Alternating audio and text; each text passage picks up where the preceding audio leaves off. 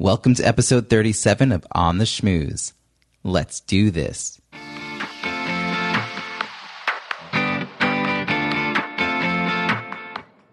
Welcome to On the Schmooze, the podcast that highlights talented people from different fields, explores how they built strong networks, and overcame challenges on their way to becoming successful leaders.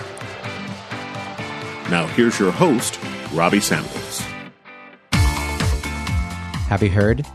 On the Schmooze is on C-Suite Radio, and we're in very good company as one of their headliners. C-Suite Radio is a hub for business podcasts, and you should check it out at c-suiteradio.com to discover other business podcasts. It's part of the C-Suite network, and they also have C-Suite TV, where you can watch in-depth interviews with business content for leaders and entrepreneurs. The good news? It's all on demand. Check it out at c-suitetv.com and c-suiteradio.com. Now, on to this week's show.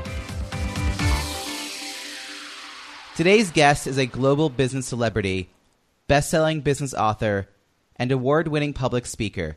He has faced many challenges and achieved many successes in his career. Most notably, he is credited with the economic turnaround of Kodak after the Great Recession. Currently, he is a primetime television host on C-Suite TV and a radio host on CBS Radio's Play It and C-Suite Radio. He takes viewers inside the C-Suite of some of the world's biggest companies to discover what makes C-level executives like CEOs, CFOs, and CMOs tick. He also conducts exclusive one-on-one interviews with business celebrities to discuss the strategies they've utilized to make it big. He shares his executive insight and commentary on television networks like Bloomberg, MSNBC, and Fox Business, and has been cited as a leading business expert in publications such as Forbes, Success, and Mashable. He's a turnaround architect of the highest order, a maverick marketer who delivers scalable campaigns, embraces traditional modes of customer engagement, and possesses a remarkable skill set of mentorship, corporate governance, and brand building. Please join me in welcoming Jeffrey Hayzlett. Wow, man, I love that. I'm going to have to record that. Just give me a clipping of that so I can play that over. Especially I'm going to send that to my wife and a couple of the people I don't like, just to tick them off. Jeffrey, thank you so much for joining me from your office in New York City. So I just want to jump right in. I know my audience will be curious about your day-to-day, but this is a podcast about leadership and building great networks. So tell me, What does leadership mean to you, and when did you realize you had the skills to lead? Oh, man, that's a great question. You know, a couple of things. I guess, first of all, it's getting people where they don't always like to go or where they want to go and didn't know they could get there. And I think that's a big piece of it in terms of just being a great leader. And, you know, the other day I had breakfast with a very, very, very good friend of mine, Gerhard Gestetner, who is he's the publisher and owner of Selling Power magazine, and he's been a friend of mine for decades. And we were having breakfast together, and he said, we were talking about all the things I was doing, and he said, you know, to be a leader, if you want to be a great leader, go stand in front of a parade. I thought that was a great way of being able to describe a leader, because it's really it's about getting people, you know, they want to go there or they don't know they can get there, and you take them there. And I think that it's a journey, and it is that journey that makes it really fun, and it's the good, the bad, and the ugly of it, and that's okay, because you're going to have breakthroughs, you're going to have learnings, you're going to learn, you're going to learn, you're going to share, and you're going to cheer. And I think that's a big part of being a leader. Learn, share, and cheer. Yeah, that's great. When did those skill sets start to be something that you realized you had? Like, did someone early on recognize that? I know you moved a lot. I know that must have been hard. You didn't have like the same adults seeing you progress year to year, and yet you made it to high school. You got a leadership position in high school. But, you know, how did you first realize that was something you could do? I think it's inherent in knowing that for a lot of it, meaning, you know, with the kids in my neighborhood when I was little, you know, I'd organize this or organize that or, you know, lead this or do that, or was the captain of the team or those kinds of things, you know, that you do, or, you know, we're going to play baseball. So you divide up here and now let's pick the teams, you know, those kind of things. But I don't know that I ever said, oh, I see this now. It's just me. Just like when you just said a minute ago, God, that had to be hard. Well, I don't know. Was any different to me? That's what it was. That's normal, right? So being a leader, being who you are, I think to me is the normal. It's normal. Whatever it is you are, you are. And then, but the hard part is getting to that better side of that, in my opinion, causing the tension in yourself to get to those breakthroughs and find the breakthroughs, and sometimes breakdowns to get to the breakthroughs, right? That we have to have. So I don't know that I ever knew that, but I knew it. And I didn't say like, oh, that was the defining moment. I can remember being, the MC in my second grade play, I could still remember that. Why? I was always that guy. You know what I mean? I don't mean to say it like that, because look, I wasn't the homecoming king, that's for sure. That was Bruce Anderson, by the way, and I'm still pissed at him. Because my girlfriend at the time was the homecoming queen. I still am. Bruce, I saw Bruce not too long ago. I hadn't seen him in probably 10 years, 15 years. I said, I'm going to punch you in the face because you got to be home. And I still introduce him as the homecoming king, which I'm so proud of him because he won that accolade. You can't do it all, and that's okay too. I think that's another part about being a leader. You can't do it all. And we all got to have different roles, so we play our roles. That's nothing wrong with that. Whatever that role is. So you went somehow from being the kid in the neighborhood who organized the teams, was the captain of the teams.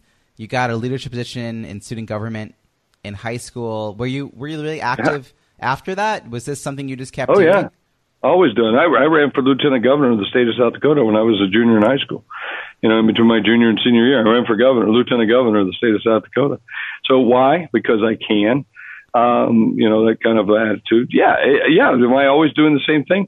I'm always doing the things I want to do. So I call them conditions of satisfaction.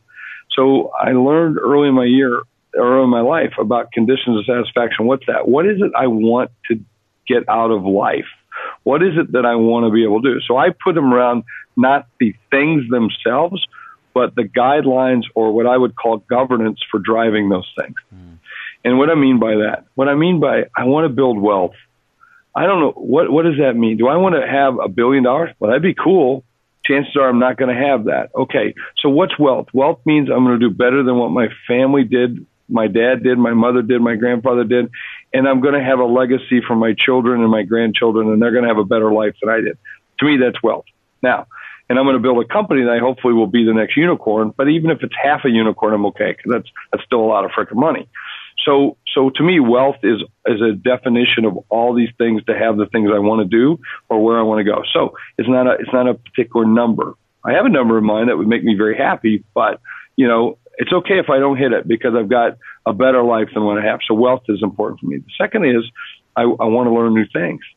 I want to be challenged. I want to have good conversations. I want to have debates. I want to be in positions where I learn new things that challenge me. And then the third condition of satisfaction for me is I want to have fun.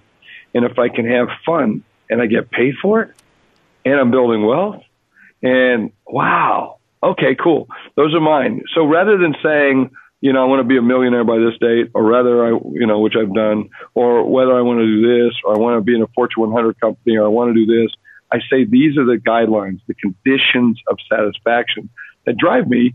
And by doing that, then that takes me in different journeys in different places. And I feel pretty good about that. So you've really, in the last few years, taken what you just described and put it into practice by building up C-Suite Network. Mm-hmm. And from there, you've launched countless other projects like C-Suite Radio. And thank you. I just accepted to be part of that as the podcast launches coming up in just a couple of months. And might I say congratulations, because not everyone's invited to be a part of that. You have to have a certain skill level. You have to have certain kinds of guests. You have to be smart. You have to be good looking. No, I'm just teasing. But on the last part, but it's good that you are. So, so what I mean by that is not just everyone can do it. And so congratulations on that. And you've met our conditions of satisfaction, and we're looking forward to having you on the C-Suite Network. Yeah. So tell me a little bit about what has been most rewarding about the work that you're doing now. Well, one, I get to do it, and two, all those things. I'm building wealth, okay? Although a lot of it's going out the door rather than in the door because I'm reinvesting in it. That's what you do as an entrepreneur. The second piece of it is then, I'm getting to do the things I'm wanting to do, and I'm having a lot of fun doing it. So, and we're defining it. So, it's like we're like C-suite TV. We're building TV. Well, what's TV? Well, whatever we say it is, and what's the definitions of it? Well, we put definitions around it. And does anyone come up with that? No, we're doing that. And that's what I think is really cool, is being able to build this from scratch and build something of great value that people want to actually pay you for is a pretty cool thing. So you already probably had a sense of what your audience was looking for, because you yourself had been in the C-suite of a Fortune 100 company, and now you've got, is it 500,000 people? Yeah, we have over 500,000 C-suite. Yeah, 500,000 C-suite. So we found that there's a real inherent problem with LinkedIn. LinkedIn's great. Don't get me wrong. I use LinkedIn. You use LinkedIn. Lots of executives use LinkedIn. But at the same time, I notice a big trend with most executives in bigger companies. That is companies 5 million, 10 million, certain billion-dollar companies, mid-cap companies. They don't put their real email address in. Why? Because they really don't want you talking to them. They don't really want you coming to them. Why? Because they don't know who you are. You haven't earned the right, or you're not good at being able to parlay it into a value statement that they want to be able to hear. Now, I'm sure if it's value statement, they want to hear it, but they don't know. And so all this noise is out there. So what they do is they basically put in filters to keep you out. So what we decided to do is create a community of those people. So a trusted community that's vetted, that you must be this tall to get in. Think of it like a country club. So in something like a country club or a membership club, are there people in the organization that you don't like? Yeah, sure, but they earn the right to get in. And so but they're okay with that. So what we do is we vet the network first, and then any vendors, anybody that comes in, we make sure that we also vet them. So it becomes the most trusted vetted network in the world. And so that's where we're focused. And we're focused on the group that's responsible for 95% of all the revenue in, say, North America. Wow. By the way, of the 28 million businesses, that's only 3 million businesses. Of the 28 million businesses, they're responsible for 95% of the $17 trillion GDP. So it's phenomenal. So then we say, okay, then we find and we create relationships with those executives, and we offer the engagement through the media, the content, through C-Suite TV, C-Suite Radio, C-Suite Book Club, C-Suite Academy, and our C-Suite News, to basically give them an experience. Like, I'm sure that you've got a restaurant that's your favorite restaurant. I'll bet you. And when you sit down at that restaurant, they know what you like to drink, and they bring it over to you before you even ask for it. That makes you feel special. That makes you feel great. Well, see, that's what the C-Suite networking is. By learning the behaviors of the things that you do and what you want, and by paying special attention to you, we learn how to better serve you. And I really like the servant mentality of, let me give you what you want, and if I give you what you won't pay more for it. So that's what the C-Suite network's about. So it's about helping you be the most. Now, get this. A lot of us like to think as executives, those people who listen to this thing, we'd like to think we're the smartest people in the room. And guess what? I'll give you a big secret. We're not. So when I'm sitting there and I'm in the CMO of a Fortune 100 company, and I'm in the room, I don't think I'm the smartest, because I know I'm just like everybody else. And there's things that are going on. I'm going like, what the hell are they talking about? That happens, okay? And at least I'm willing to admit it. What my job is not to be the smartest person in the room. My job is to be the most strategic person in the room. Mm-hmm. All right? So at a C level, that's our real job. And so I hire lots of smart people, and smart vendors, and smart suppliers, and smart partners. But my job is to see where it's going, and then, as we said a minute ago, lead you there and lead the rest of the team there. And so that's really what the C-Suite Network's about. So before you got to this point in your career, you have lived a long life doing a lot of amazing things. I mentioned... I'm not that old. You look good. I mentioned in the intro your role at Kodak. This was at a time of great... Yeah. I don't even know how to describe it. It was a big deal that was going on there. My question's really about career challenges, and that may not be the biggest one you face, but it was a very public one to be put into a space that was in that sort of downfall, and they couldn't see it, and yet you made a difference while you were there. So what has been sort of a challenge as you move through your career? Well, I mean, a lot of people say, "What's the biggest one I've ever faced?" I said, "I don't know. I haven't found it yet."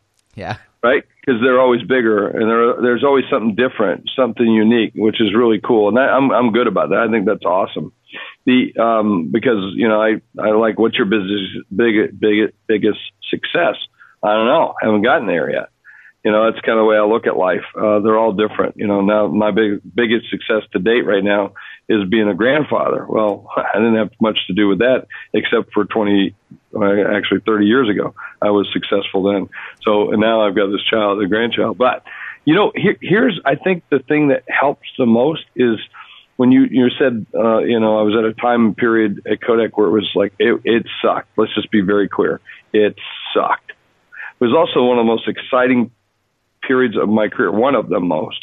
And I learned so much. But how can you come through that? It's by being transparent and by being, true to your core values and core you, but then being transparent about it to everybody else and about the way in which you're doing it and how you go through it, I think is the reason, one, I survived, and two, that I was able to make an impact there.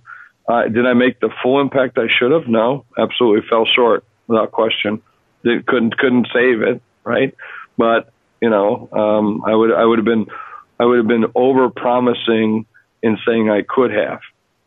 So that's the other piece of it. So what can I do is make the best of it, and we can hope that it will do this and this will happen, and to be very clear, but it just wasn't in the cards at the time. Mm-hmm. I interviewed Howard Putnam about his time really seeing Southwest through bankruptcy to the other side, which was not a task anyone thought was possible. And sometimes you do take on these tasks and these roles that you play that you just are the person who has to do it. And you hope you can get through the other side, but you're going to still put everything into it. And he really shared a little bit about how much he learned from that time, and then took that with him. He's a good guy, and Howard's a terrific leader, a terrific gentleman, and great professional. He's a good motivator. I've shared the stage with Howard many times. Yeah, I also believe one of the things is that there are people who are supposed to sign up for that. I believe that there are people like Howard, there are people like me, there are people like that who run to burning fires, who run to burning buildings, who run to catastrophic kinds of things, because that's what we're supposed to do. So, I think first responders are like that. They're just built and wired a different way, and thank God for that. Just thank God there are these wonderful veterans and troops and people who defend our country and do the things that they do, and they run into harm's way. And I do believe there are people who do that in relationships. I think there are people who do that with, protecting our country. I think there are people who do that with business. Yeah. And thank goodness that we have people. Those are leaders, right? So a common struggle for anyone striving for success is, of course, that fear of being wrong or making mistakes or even failing. So with that in mind, tell me something that you're not very good at and how you deal with that. Singing. I suck at singing. Okay? So guess what? I don't sing. Or if I sing, I do it where first of all, I don't care. I don't care if you think I suck or not. I don't care. Here's the thing about failure. Get over it. No one's going to die. Seriously. You're going to do in your job, unless you're like operating on people, or you're heavy machinery, or you're the traffic cop, and you make a mistake, no one's freaking going to die. Okay? So big frickin' deal if you fail. Big frickin' deal. So get over it. I was with a bunch of celebrities, big names. I can't tell you who they were, big names. And I was talking to them about the marketing of you, marketing of me, how do you do this? And because they asked me, because, we built this whole business around the stuff that I do. And it's a multi-million-dollar business, and we're very successful at it. TV and radio and the books and all the stuff that we do, and speaking, And one of the guys said to Jeff, "What do you do about that little voice in your head that says you can't?" what do you do right before you go on stage? What do you do? I said, well, what voice? He goes, what are you talking about? I said, man, I stopped inviting those voices to dinner a long time ago, right? So certainly you're going to fail. Certainly these little things in the back of your mind talk, shut up and move on. And I think that's what you really have to do. I look, a lot of people are taking a great pride right now in failing a lot. Let's fail forward. Failing's for losers. You want to win forward. You want to win fast. Okay. And that's my advice to you. Failing is just a step towards winning. I mean, it's just a step toward completion. It's just a step towards satisfaction. That's what failure is. It's part of the process. So you have to do it to get there. But aside from singing, which it seems like you've managed to avoid being a necessary part of your business, is there other things that you have been able to surround yourself with other people that have the talent or the time to do the things that you're not going to succeed at? Look, I can be a detail person. People, and my team will tell you I like details. But I am also not the detail person. You don't want me doing the day-to-day. You don't want me doing the little minute little things day in and day out. You don't want me preparing all that stuff. I will drive you freaking nuts. And I will pretend like it'll be a squirrel, and I'll get distracted. Okay. So those things happen to me all the time. And so therefore I put other people with me. Like one of my partners, Carl Post, who's been with me now for years and has been a friend of mine for decades. Carl starts most of his conversations, you're not going to want to hear this. So he's my guy. He's that guy. That's the role he plays that, and my son and my daughter, who both also work in the business, each play different roles with things that they're really good at and I'm not good at, as are most of the team. My job, my business is to hit a mark, to be the eye candy, to be the person who stands in front of the camera and does the talking, the person that jumps on a mic and does the mic, the person who portrays and, takes the intellectual property and shows people how to do it and the way in which you do it, or to communicate that, or to sit in a meeting and sit in a presentation by a company and hone in on the real value of what they're trying to do and then take them through the 200 steps they got to do it in a matter of seconds or minutes. Mm-hmm. That's my job, my expertise. Their job is to make sure I'm there. Right, because you can't do all those other things if you're not there. Exactly, and to make sure that that's all I'm doing. So, today, give you a great example, I'm doing interview after interview, thing after thing, and they're literally taking me around, making sure I got something to drink, something to eat. I haven't left. Luckily they let me go to the bathroom.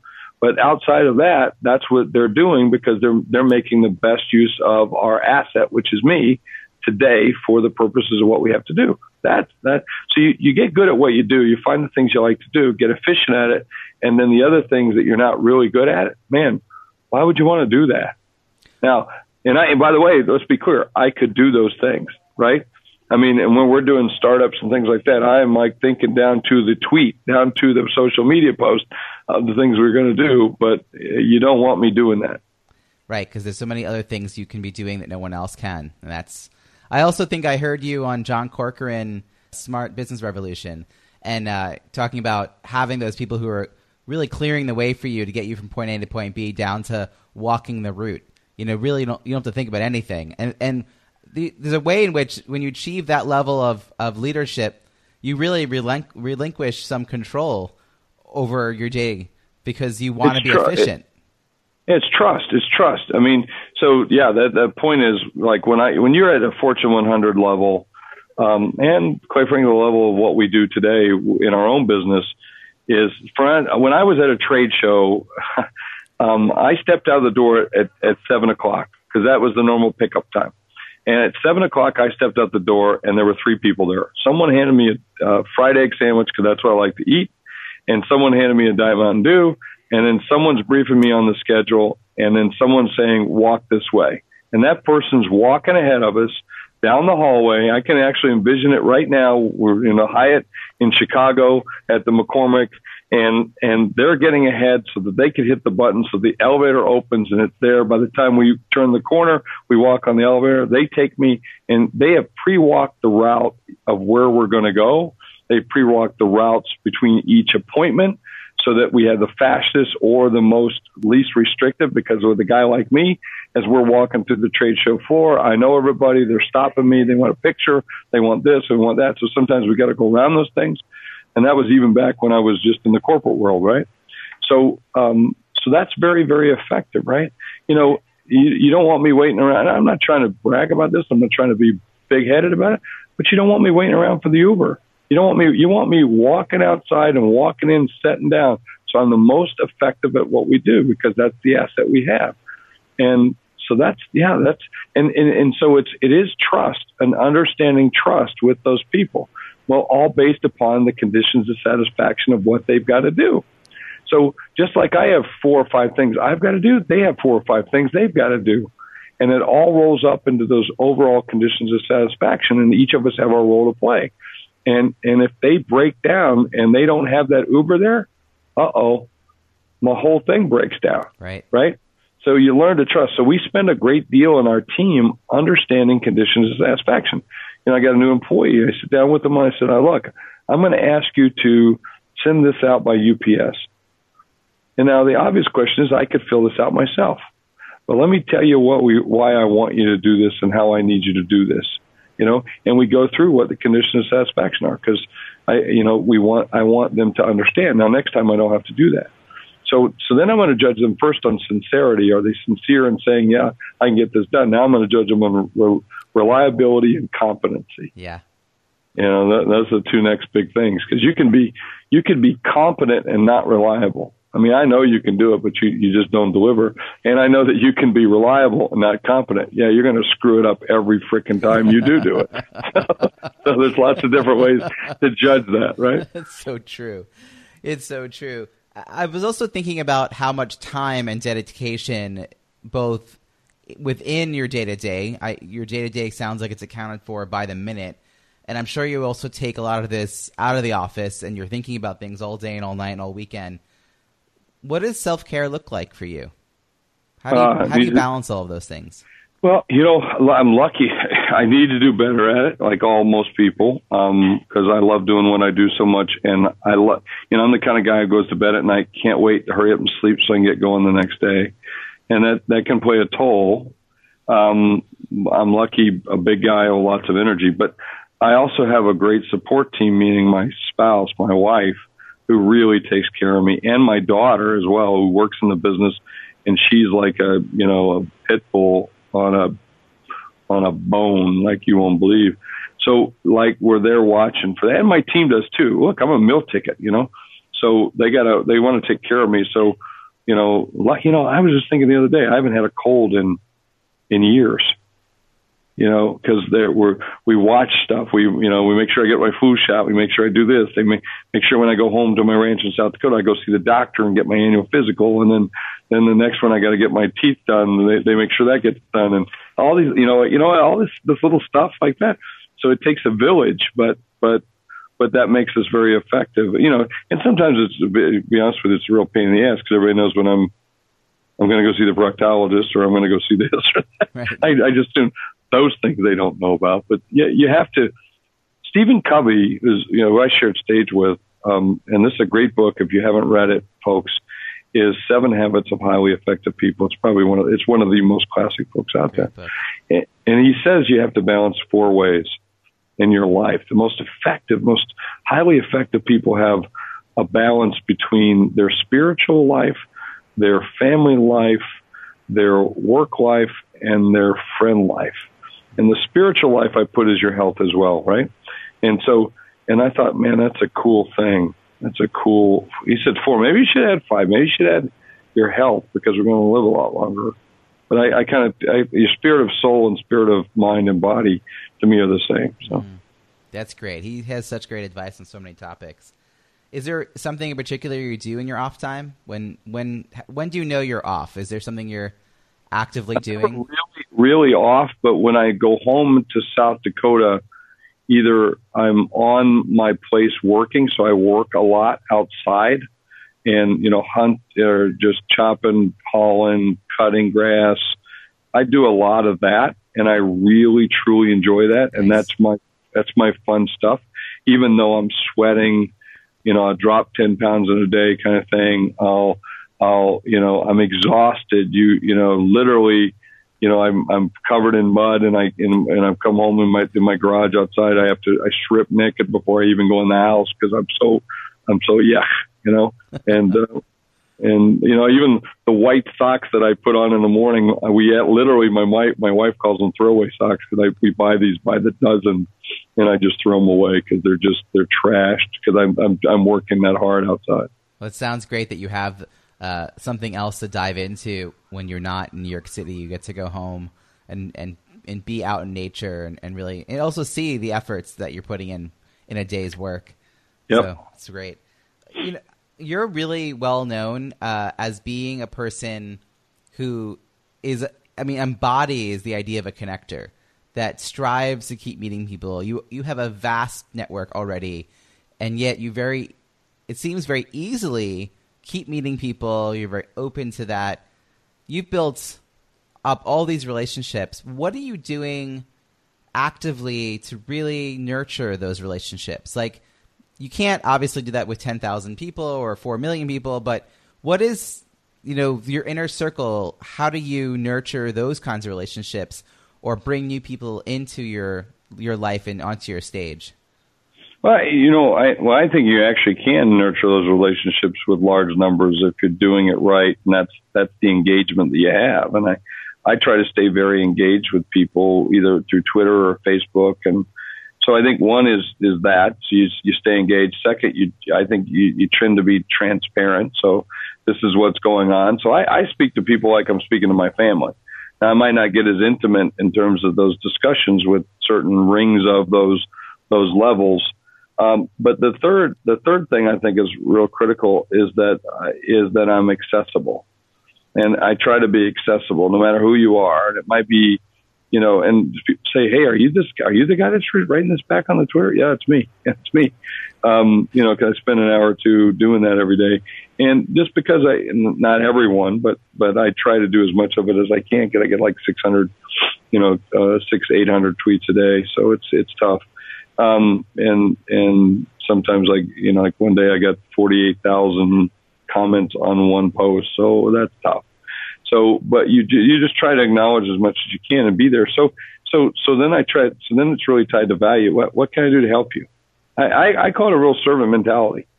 I want to serve others just like I say in the C-suite, but my feeling is, what can I do to help you? And if I can do that, I think that's paid off. I think that's why I have the base I have. I think, I could build that stuff bigger artificially. I could, advertise more, do that. But I'm not, that's not what I'm about. So if you had the opportunity to speak to yourself at 25 years old, what is the one thing you'd encourage yourself to do to build a strong and supportive professional network? I would have done it faster.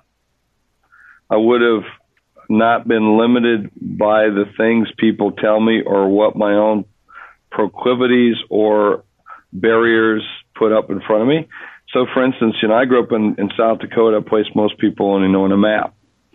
So when I was doing stuff in South Dakota in Sioux Falls, which is Minnehaha County, I thought I was big doing stuff there. Then I realized, hey, I can go across the state and do it there. But you know what? I was still in the border of South Dakota. And then one day I realized I could do this in Iowa or Illinois or Chicago and this city and this place. And then pretty soon I figured out I can do this overseas. And the second I started realizing that, and in my last book, Think Big, Act Bigger, it's called Adding Zeros. And I would have added zeros a lot faster. So that's great. I think that we all have to start from somewhere, and it's great to hear that someone, starting, in South Dakota and making their way to where you are today and still retaining their roots. I mean, you're also known for holding on to your roots. You got your boots on. You're probably wearing them right now. I am wearing them right now. Yeah. So here's my last question is, if we were to meet a year from now, and I know that I'm going to see you at the next Influence convention down in Orlando, and you're telling me what a great year it's been, What are going to be some of those accomplishments that we'll be celebrating? I'm going to have another grandbaby. Okay, that's one. My daughter is real happy in her relationship with her boyfriend / whatever that's going to be. My wife isn't mad at me. Okay, it's those things that are most important to me. But then on top of it, I've got my own business goals, and one of those is that the people that work for us are having fun, they're learning things, and they're making money, and they feel good about what they're doing too.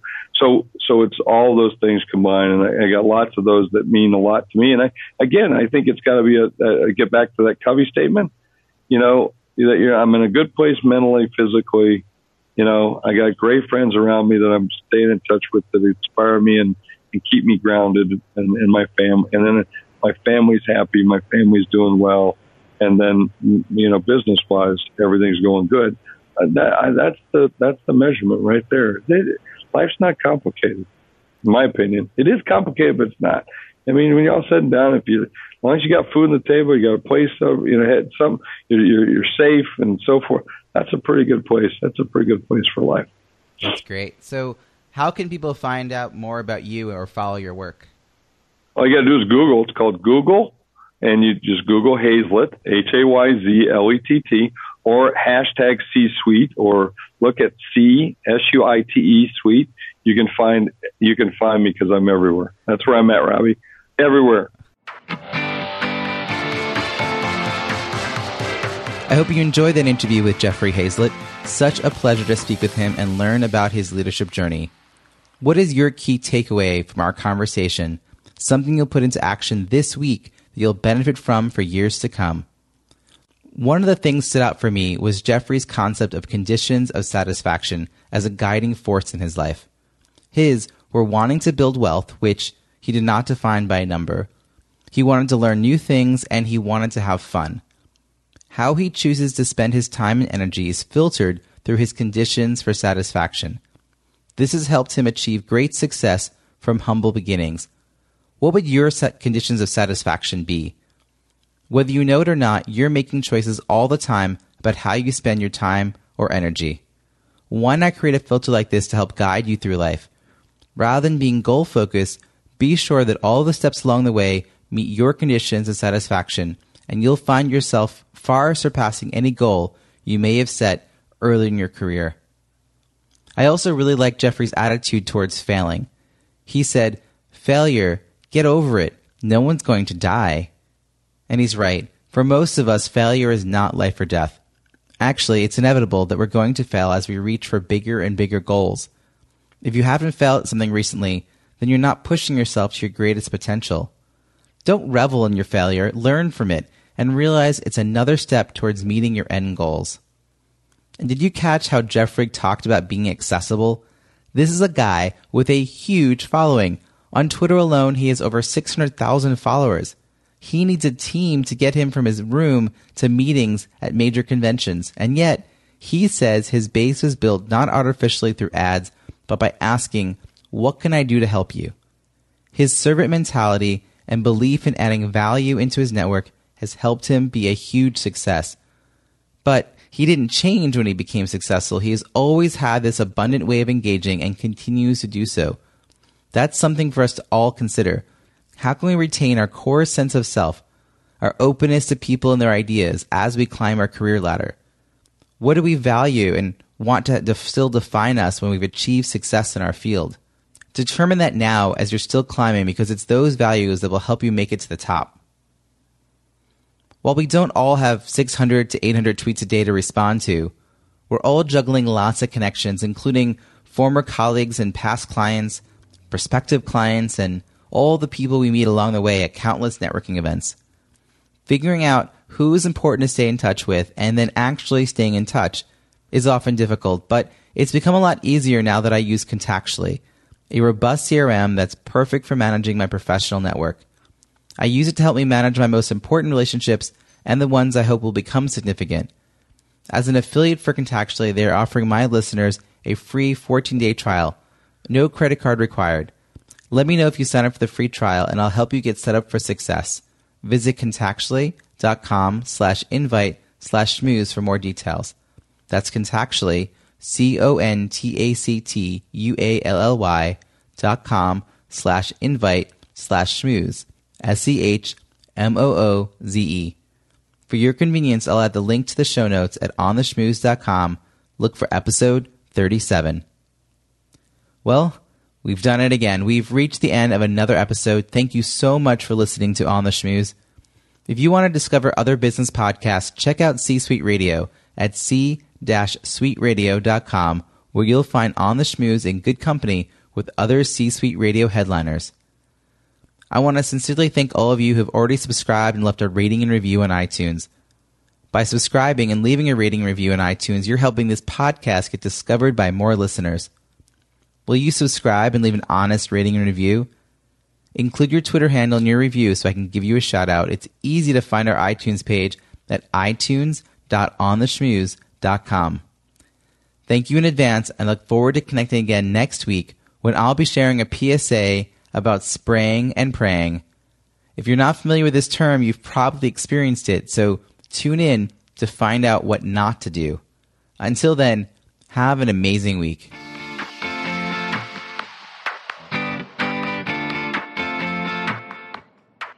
Thanks for listening to On the Schmooze podcast at www.ontheschmooze.com. That's On the Schmooze, SCHMOOZE.